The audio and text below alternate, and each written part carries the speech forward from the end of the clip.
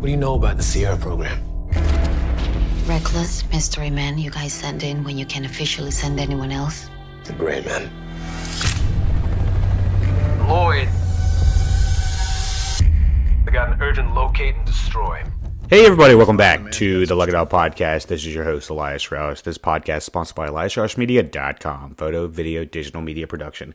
Today we are discussing The Gray Man, 2022, directed by the Russo brothers. Now, if you don't know who the Russo brothers, you must not be a movie head like myself and a cinemaphile like a whole lot of other folks online, or an MCU head, or whatever they call them these days. But the Russo brothers are responsible for producing, directing the MCU movies from Civil War to Infinity War to Endgame, some of the most highest grossing movies of all time. And they were greenlit a year and a half ago, 2 years ago, to produce and direct a $200 million action flick starring Ryan Gosling and Chris Evans.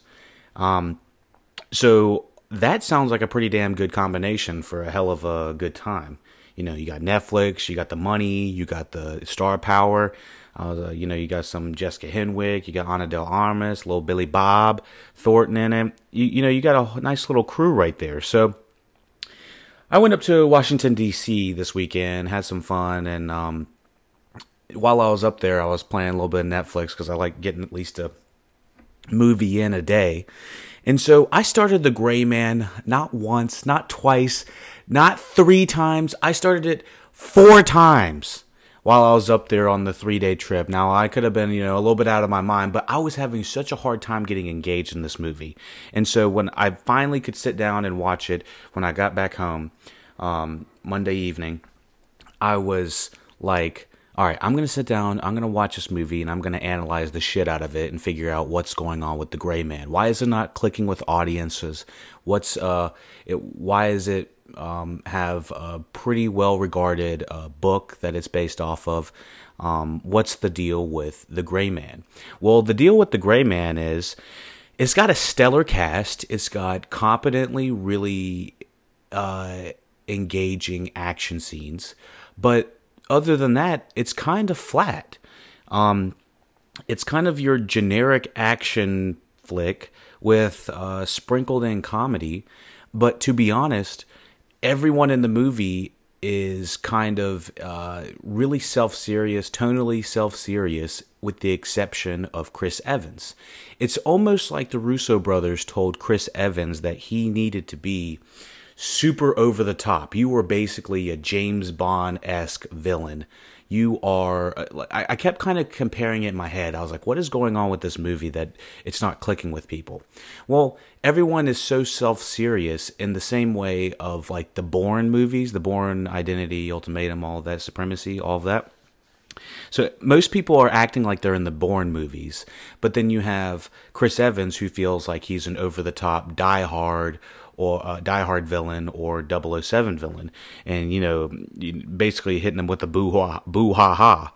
So watching it, I was like, okay, so that's the problem. They've clearly rewritten the part of Chris Evans to have more punchier dialogue and have tough guy talk the whole time.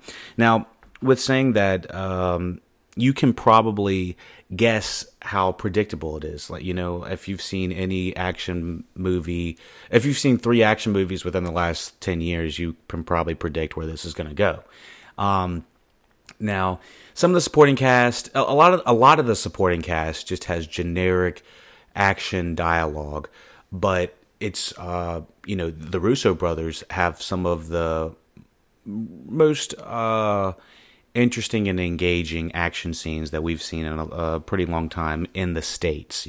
If you compare to other action flicks outside of the U.S., then it's not quite as impressive. It's still up there, but Korean films have super fast action flick, even over the topness of like the Fast and the Furious films. There's a lot of pretty well over the top action shot in those, and at times I felt like I was watching some weird blend of all of them. The thing is, it's not like I need everyone to be cracking jokes or anything like that. I just felt like tonally we're in several different movies. So the good things, great cast, great like look to the movie. I like the look. I saw some complaints about the CGI, but I didn't really I didn't really notice too much about it. I will say I love the cast. I just feel like they're written for different movies. So I'm going to do a little review of this in the spoiler section. I didn't want to give too much of the plotting away or anything like that. So let me know what you thought about The Gray Man. I give it a 7 out of 10. Like I said, mostly because it's extremely well, competently shot. There's a couple like nitpicks I have about the actual visualizations of like too many titles popping up, or maybe one or too many random drone shots. But other than that, it's mostly in the script department that just feels like we're tonally in different places. So 7 out of 10. It's watchable. It's about 2 hours. It's on Netflix. If you want something to watch for 2 hours, it's entertaining, but it's not life changing, and you'll probably forget it in a couple days. And honestly, the more I think about it, this movie feels like the sequel to a more serious prequel. Like, I could easily see that this could have been a secondary movie in a line of Gray Men movies. So let's hop into the spoiler section for The Gray Man. So we are in the spoiler section for The Gray Man. The full review is available on patreon.com/LuckyDogPodcast. Go to luckydogpodcast.com or check in the description for all of the social medias to find out how to support the podcast and become a Patreon member. So for the full podcast, continue on, and we'll be listening and we'll be discussing The Gray Man in spoiler section. So let's talk about The Gray Man in the spoiler section. So I would have expected you to have seen The Gray Man by now, and we know how it ends. Jessica Henwick comes in at the very end. Pow, pow. Shoots basically both of them and ends that not bad of an action sequence. That didn't feel natural at all. She waited till the very fucking last minute to do that. She was complaining the whole movie about like, we're gonna get fired. It's like you finally decide to do something at the very end. And her character was not set up and written enough that it felt like narratively satisfying to see that happen. And so I heard in the book that was a big change from it. So they wanted to put Ryan Gosling back in his cage so that just in case there's one day he needs to come out and whoop some ass, we got him. So there was, and it honestly, and he does come back out and, save the girl, save the kid, that kind of thing. But it almost became like a tacked on ending at the end. I was like, all right, let's wrap it up. This is getting excessive. I had it with what felt like no less than 20 different locations all over the United States. I don't know why this wasn't called Mr. Worldwide, because he literally was in like 20 different locations in the first hour and a half of the movie. Almost every 5 minutes, it felt like, it was like Bangkok. What was it? Croatia or Italy. It would just like randomly name the places that they would be in, and it didn't even feel like naming the places that they were in really even mattered. It just felt like they were just naming the places across the world to say that, hey, shout out to Turkey, shout out to Croatia, shout out to Ecuador or Guatemala. I don't know. They were literally shouting out like over half the world, it felt like, and it didn't really add to the plot. So I was just finding that incredibly distracting about how much world hopping we were doing.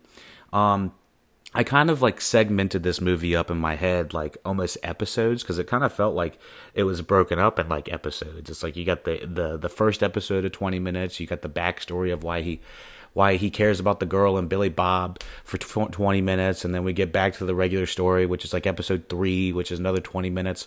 And at one point, Billy Bob sells out Ryan Gosling's character because they have the niece. And like, if he's going to sell him out, why is Ryan Gosling trying to save the niece and Billy Bob at this point anyway? I was like, I guess he's like going to do his own thing. So like, there's one line like Billy Bob's like, yeah, I knew you'd be good. You know, I knew you'd be okay. It's like, what? you just had those guys try to kill me that saved me at the airport or on the airplane. So there is, you know, some fun action sequences. I don't want to deny that, but I can only go so on about that. A couple of the drone shots, I want to talk about that. I've been noticing a hell of a lot of speeder drones, I guess is what it's called, or FPV drones, like super fast drones that can go like 100 miles plus hour.